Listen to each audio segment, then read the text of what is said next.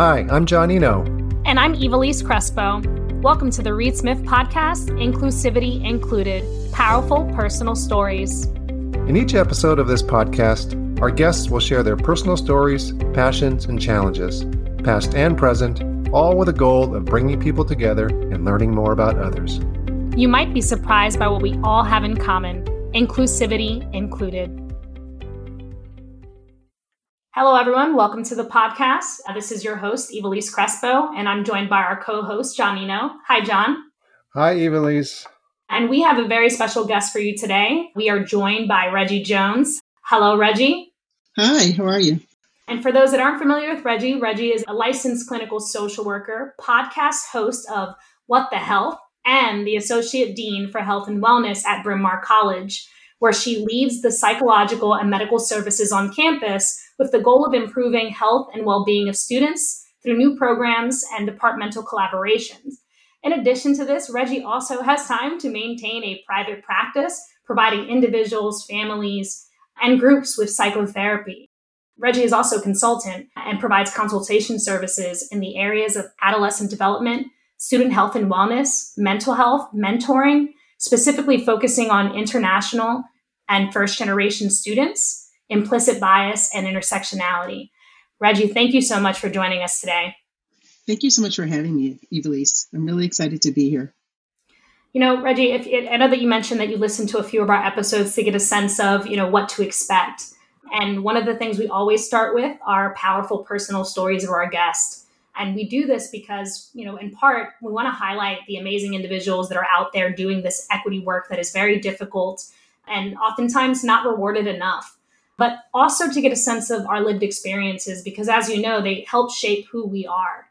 Now, before you were a dean, an advocate, a therapist, a professor, and a champion for equity, you made the conscious decision to focus your career on adolescent development and student health and wellness. Could you give us a little bit of an explanation as to why? What motivates you? Sure. I'd be happy to. So I think, first of all, I myself was a first-generation college student. My parents grew up in a Jim Crow South, and though they didn't have access to many educational opportunities, they had freedom dreams for my brother and I for greater opportunities, around accessing education, social mobility, and such.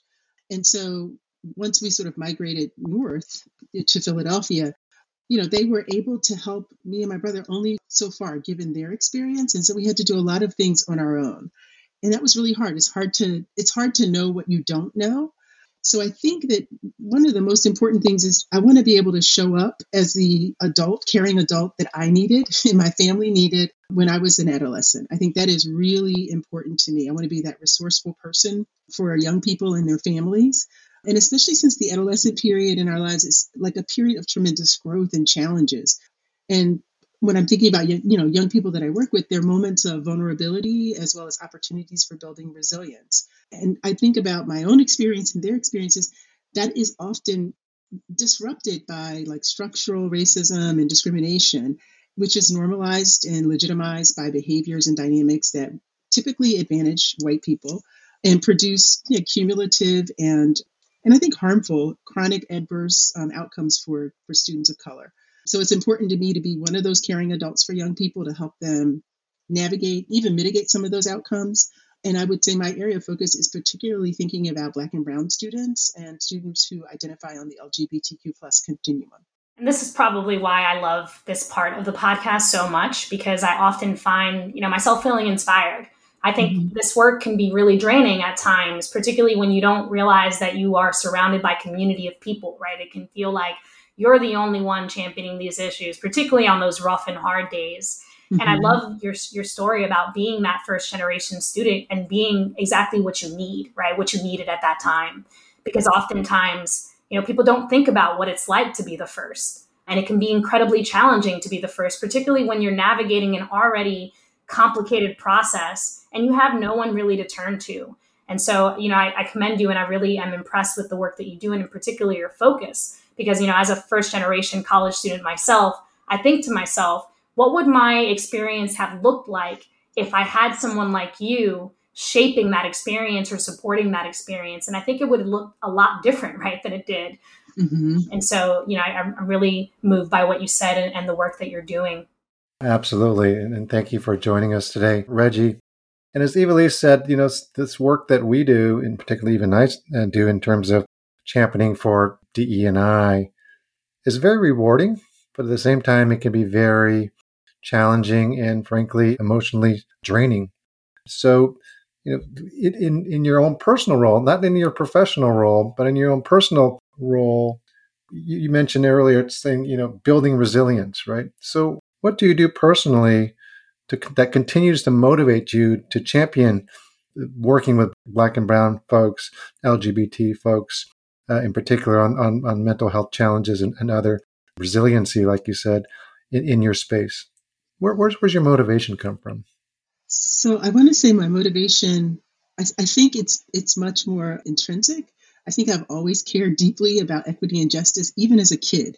So like fairness, I was always attuned to like whether things were fair and would sort of point out sort of these gaps that I noticed where there was inequity. I think at age 11, I sort of proclaimed myself a womanist after reading Alice Walker's, In Search of Our Mother's Gardens. And for folks who may be curious about what a womanist is a Black feminist or who cares about and is committed to the survival and wholeness of entire people. So that was really important to me. And that application of thinking about fairness, I think, is what drives what I do. It reinforces this idea that I can't necessarily do it alone in terms of creating sort of the level playing field, but I can work with folks together to disrupt like inequities. And I think we've had some really important successes in the work that I've done with students around building those skills, protecting their mental health and well-being. I would even say David and Goliath moments with the institution where we have been successful at really sort of disrupting like oppressive structures, and sometimes that disruption has really looked like greater awareness for colleagues who are white and suddenly become attuned to like the inequity that they just assumed, oh, well, everybody's got access to that, or they don't ask for help because of blah blah blah. I think that's been important. I think the other thing that really motivates me is recognizing that in a system like self-determination has been so important historically to people of color, particularly in this country. And that can get confounded with our ability to be able to ask for help. And because there is this constant narrative of inferiority. And so I think I'm also really motivated to support students of color to really sort of disrupt that, to sort of untangle sort of those two pieces, uncouple them, so that they can then ask for what they need without feeling like they are somehow less than or weak, and feel deserving of that, and recognize that that is connected to the doctrine of white supremacy and is not really about them specifically. So I think I'm really motivated in just trying to help to try to untangle sort of these points where we get caught up in sort of this repetition of reinforcing these narratives that don't serve us, don't fit us, and that are harmful. That's so inspiring to me, and certainly really motivating. I'm just curious, kind of, because I think all of us, and especially folks in our audience, I'm sure, would be curious. What gets you to bounce back on those down days? I mean, I think we all have those down days, and so to get up off the floor and say, I got to get off the floor here, or maybe sometimes you just wallow in your sorrows. Or I think it's a couple things. One thing is there's a botanist who I love. Her name is Veranda Montgomery, and she does a lot of work around mentoring. And one of the things that I have been able to integrate for myself is not seeking affirmation externally, but really cultivating internal affirmation. So I think that is such a powerful protective factor to some of the pushback that I get around doing the work, and not internalizing some of the negative narrative about being a rabble rouser, a person who's never satisfied, a person who's always negative, or, I don't internalize that. I try to really sort of ground myself in also knowing that, like, and this is sort of cliche, but my mother grew up sharecropping, like literally. So she grew up sharecropping on the plantation where probably my relatives had been held and enslaved. And so I really do believe and know that I am the dream that I'm like what my ancestors dreamed. And so a lot of I guess strength comes from actually sort of relying on my ancestors. I want to say that. I mean, I talk to them, they talk to me. I also believe in rest, and I'm a really boundaried person. And I would also say I have really good friends. I have a community of friends that help to edify me and nurture me and also hold me accountable, like when I'm going to like overboard and really hold me accountable around taking care of myself. I think that's really important. I would say that's it. And the last thing I'll say is the very thing that I said to you about sort of like continuing to confront that idea of inferiority and weakness and asking for help is something that I continue to work on. And I really challenge myself to do that. And my friends hold me accountable to do that. And Don and I are both nodding for the folks that can't obviously see us. We're both nodding because these are things that, we consistently talk about, right? Is the need for all of these things, the need to have downtime, the need to have a community of people, right? That help reinvigorate you and hold you accountable, right? Because sometimes there is a slippery slope there between advocacy, right? And wanting to be an advocate and then making it your entire life, right? Which is exhausting. Mm-hmm. And, you mentioned a lot of really great things, and I want to just circle back. You talked a lot about the work that you do in disrupting these inequities and really dismantling, right, these oppressive structures on the university level. Mm-hmm. But you also talked about, right, there's two parts to that.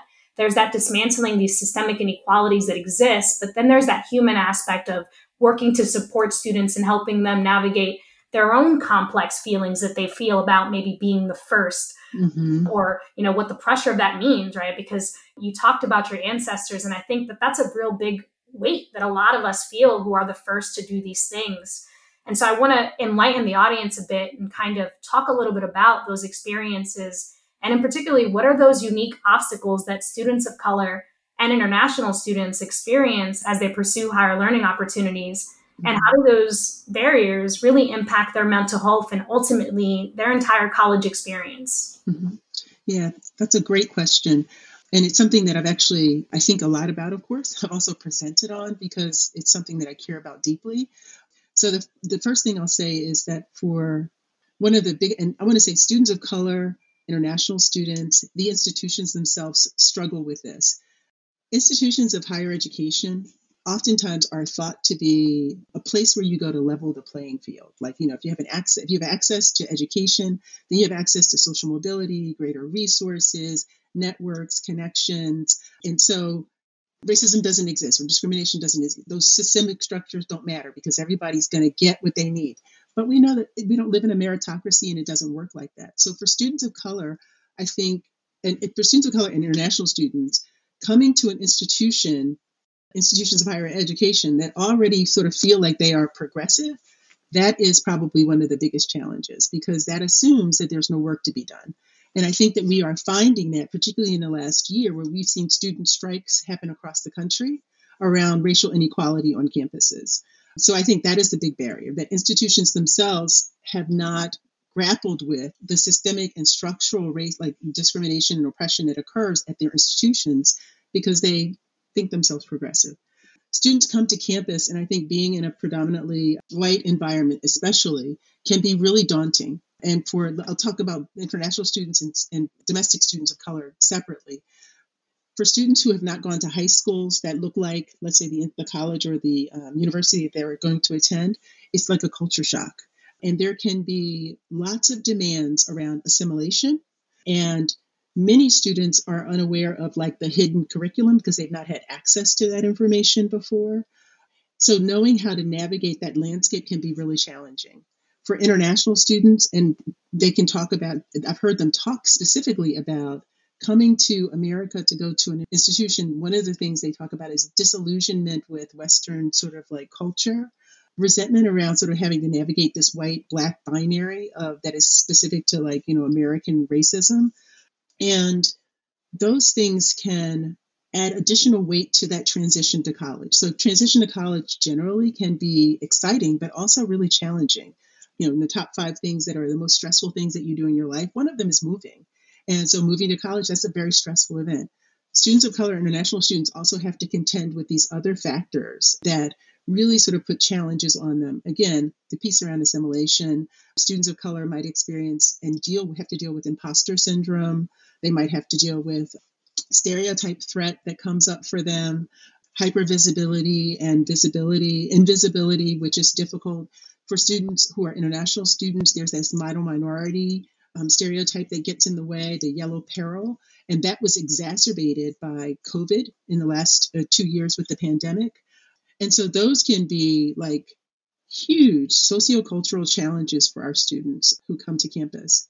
Now, I want to say that some institutions are trying to do work around mitigating some of those challenges, but these institutions weren't built for international students and they weren't built for Brown and Black students. And so there's a lot that still needs to be dismantled to be able to make these places feel less hostile sometimes for these students.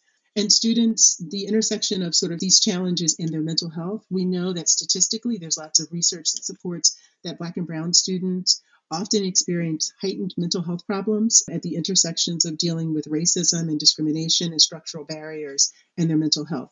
College students in general, over the last 10 years, we've seen an increase in depression and anxiety. At one time, depression was like sort of the largest number, and anxiety has surpassed that. So you couple that with sort of general anxiety that's connected to particularly Generation Z, who has more awareness around mental health, sort of like issues, may have had more services in high school because there may be less stigma associated with it, and are coming to college sort of having more awareness of themselves around their own mental health. And then you couple that with this transition and complicate the transition with these oppressive structures. And it's kind of a perfect storm for students. So I know in the counseling service at many schools across the country, we're seeing an increased number of students who are needing support. But one of the challenges to that is we're finding that many counseling services in universities and colleges across the country do not have many, if any, counselors of color or counselors who've had international experience or have themselves at one time been international students in their service. And students have found that this is a problem because while counselors who are white can be well-intentioned, if there's a lack of awareness around your own bias and racism, if you haven't engaged in anti-racist, like increasing your own anti-racist literacy, well-intentioned can also have negative impacts on the clients. So students across the country have been asking for colleges to really look at having more diverse staff in their counseling services and their medical services so that they can be served and have access to resources that are meaningful. Wow. Reggie, there's so much there, so much to unpack. And I'll just lead off some of my observations is that, and you talk about, the students that come to college, maybe they didn't come from, the same environment, or the international students that, came from another country and having to assimilate or understand the hidden curriculum. And as I think about law firms, you do have folks that come to a big law firm or organization for the first time that's, predominantly white and having to navigate the same things. But, for law students that are 25, 26 years old, maybe, what a difference from a 17-year-old or an 18-year-old that's, still growing. So how acute that must be at the universities. And you talk about increased depression and anxiety. Certainly we see that in our industries as well. And one of the things you hit on was saying that, okay, and we need more people of color. We need people with international experiences in counseling offices to help with this. And so my question is, now that we've identified some of the issues, one possible solution that institutions don't have enough resources to address by having counselors that understand the experiences or people of color or international students at some point themselves. But what are some of the other strategies or, and that's remedy is the wrong word, but what to address some of these acute concerns? It's in your programming that can specifically help these students? Yeah, so I think in our programming, I'll start sort of at the institutional level. It's increasing anti-racist literacy and really holding people accountable. And that is really important. So I've said this at Bryn Mawr and at Penn, where I teach as well, that my goal is to create a culture so that people who are not doing the work feel so uncomfortable they leave. And that's important. So I think increasing anti-racist literacy, creating an environment where people recognize that we're all learning so that there can be ruptures in those relationships where people might make mistakes, But there's accountability, and accountability means being able to talk that through and work it out. It doesn't mean people are written off, but it does mean that if we're going to be in a relationship, we're going to figure out how to be in a relationship in a way that is safe. Those, I think, are also really important skills to be modeling for students, because if we can demonstrate that we're modeling that for students and doing that with students, then there's an opportunity for us to create a broad community. So it's not just sort of the faculty and staff need to do this work. I think we need to do this community. One of the things I talk about as the Dean of Health and Wellness is the importance of community wellness. Like if one part of the community is not well and literate, then that's a problem for the other aspects of the community as well. It's also. So there's importance that we are doing this work together. So it's not just the counseling services, it's also at the institutional. And it goes from the president to the staff who are working in dining services and also doing our cleaning.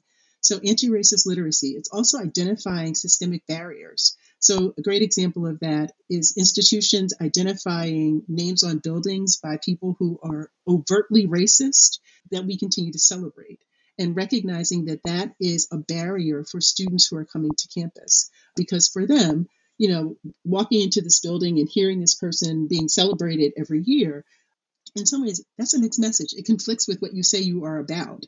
So then we need to think about how do we tell a broader story so that maybe this person donated a lot of money, but we can also talk about, the complex sort of life that they led and this part of their narrative that we've decided to put hide under the rug because we thought it was too unpleasant to actually reveal. I think that's important. Looking at structures in the institution that might disadvantage students, international students, students for whom English is not their first language, students who are first generation, and how do we then develop policies and practices, programming and outreach so that we can then ensure that we are trying to create avenues for those students to have access. A great example of that is a course that I teach at Bryn Mawr, which is a metacognition and digital storytelling class that I teach. It's for first generation students of color who come from economically disadvantaged communities. And in that class, oftentimes there are international students, there are domestic students of color, but it really is about teaching them about the hidden curriculum. My parents, like I said, they didn't go to college. My father didn't graduate from high school. I had to figure out college, pretty much a lot of it on my own and with my friends. This course really offers an opportunity to sort of help students understand, how do you read a journal? What is the hidden curriculum? Why do you go to your professor's office hours? It's okay to do that. And the hidden curriculum is born out of a program that was at Georgetown that we've adopted at Bryn Mawr College. But it's creating access. And it's also recognizing how do we eradicate the barriers. And before we become defensive, and I say we as an institution because I'm a part of the institution, but when students bring things to our attention, before getting defensive about, why we do what we do, it's also trying to, in the community, really hone skills around listening. And listening with your whole being so that you can offer then an opportunity to critique with the students what's not working, and then even brainstorm with them about what might support them so that we can actually eradicate that barrier. So I think those are the pieces, and that's really important to my platform as the Dean of Health and Wellness, is that we are all responsible for each other, and that if one person is not well in the community is not well. Reggie, as you're talking, I think about, my experience, and I shared earlier that I am also, a first generation college student, and I like your approach, right? And realizing that it's not just a counseling services issue. This is an institutional issue that needs to be addressed from the top all the way throughout the entire institution. I think about, an experience I had in college where I had an interaction with a professor that I viewed as being influenced by race and class issues. And I remember going to, and I had been taking advantage of the therapy that is provided for free at the university level, because it was such a hard transition for me going from Camden, New Jersey, where I was surrounded by nothing with people of color, and then going into an institution where I was surrounded by nothing but white people from an entirely different class bracket than I, even knew existed. And I remember having this conversation with the therapist and feeling like the response I got, which was, well, how do you know that this was about race? And how I reacted to that was that I decided that, if I'm going to have to keep explaining my lived experience, then what's the point in coming here? Because it's just reiterating and rebuilding on and influencing my trauma in a negative way, right? Because I'm not getting support. I'm getting asked to justify my own, my own lived experience. And to me, thinking about what you're talking about, I think you're right, where it's not just the counseling services, right? It's on that professor as well, and on the professor's boss, and on the provost, and on the deans, to really think about this holistically and think about these experiences and how difficult they can be, and take ownership of the fact that it's not just the experience, right? It's the institution that we've created that creates these negative experiences, right? Because I think oftentimes people can say, well, that's just their experience. And I think that really does take away from the fact that we've created these institutions built around white supremacist principles. And those things really need to be addressed. Mm-hmm. Can I add something? Because I guess the other thing I would say is, when I talk about like wellness and well-being for the community, I also really talk about how racism doesn't just hurt students of color, it hurts white students as well. It's a missed opportunity around learning about themselves, opportunities for growth. It's a missed opportunity for the institutions to be able to really sort of innovate services and practices such that they're able to really meet students' needs. So I really try to help people understand, because I think that focus on just looking at the harm that is caused to students of color absolves people of, like, it can be sort of the, savior, like, woe is, whoa, they're really having a hard time. Let me put on my savior cape and let me help them.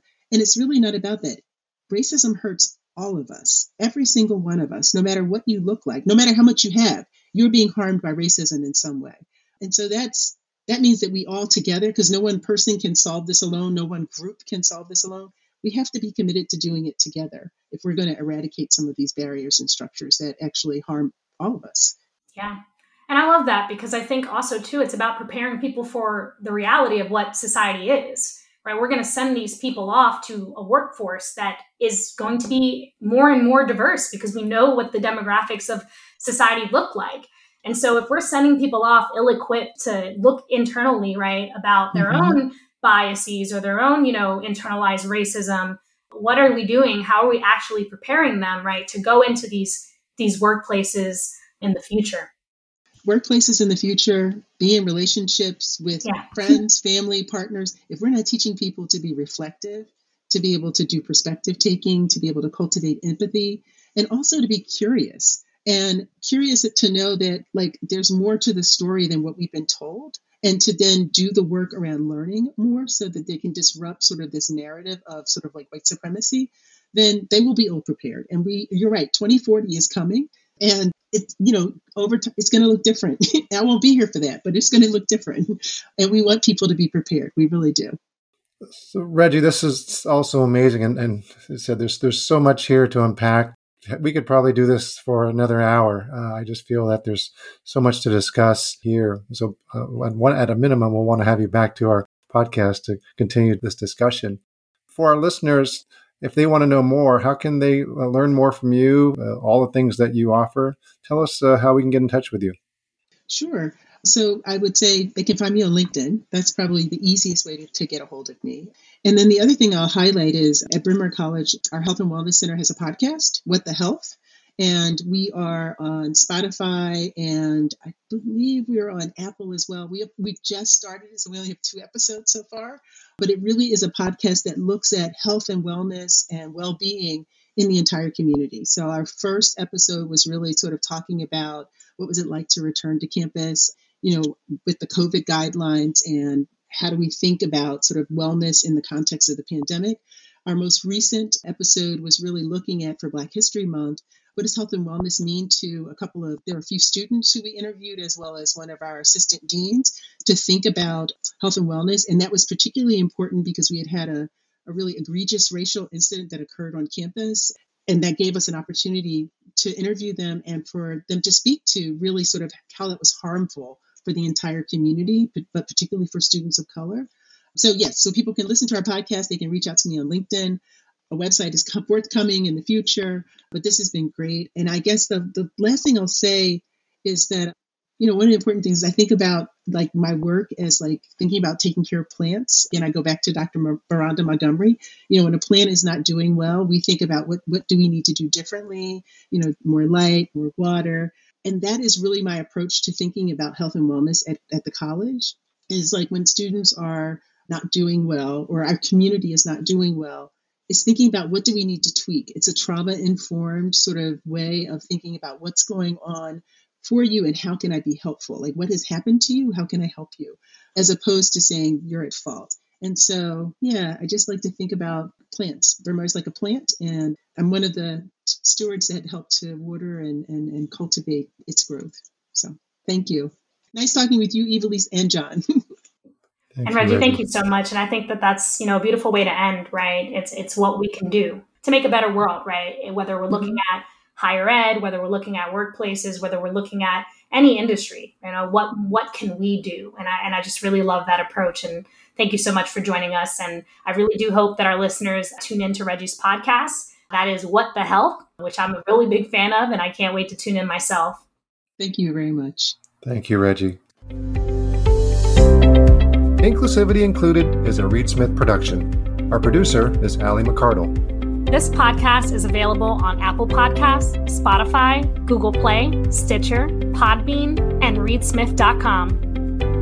This podcast is provided for educational purposes. It does not constitute legal advice and is not intended to establish an attorney-client relationship, nor is it intended to suggest or establish standards of care applicable to particular lawyers in any given situation. Prior results do not guarantee a similar outcome. Any views, opinions, or comments made by any external guest speaker are not to be attributed to Reed Smith LLP or its individual lawyers. All rights reserved.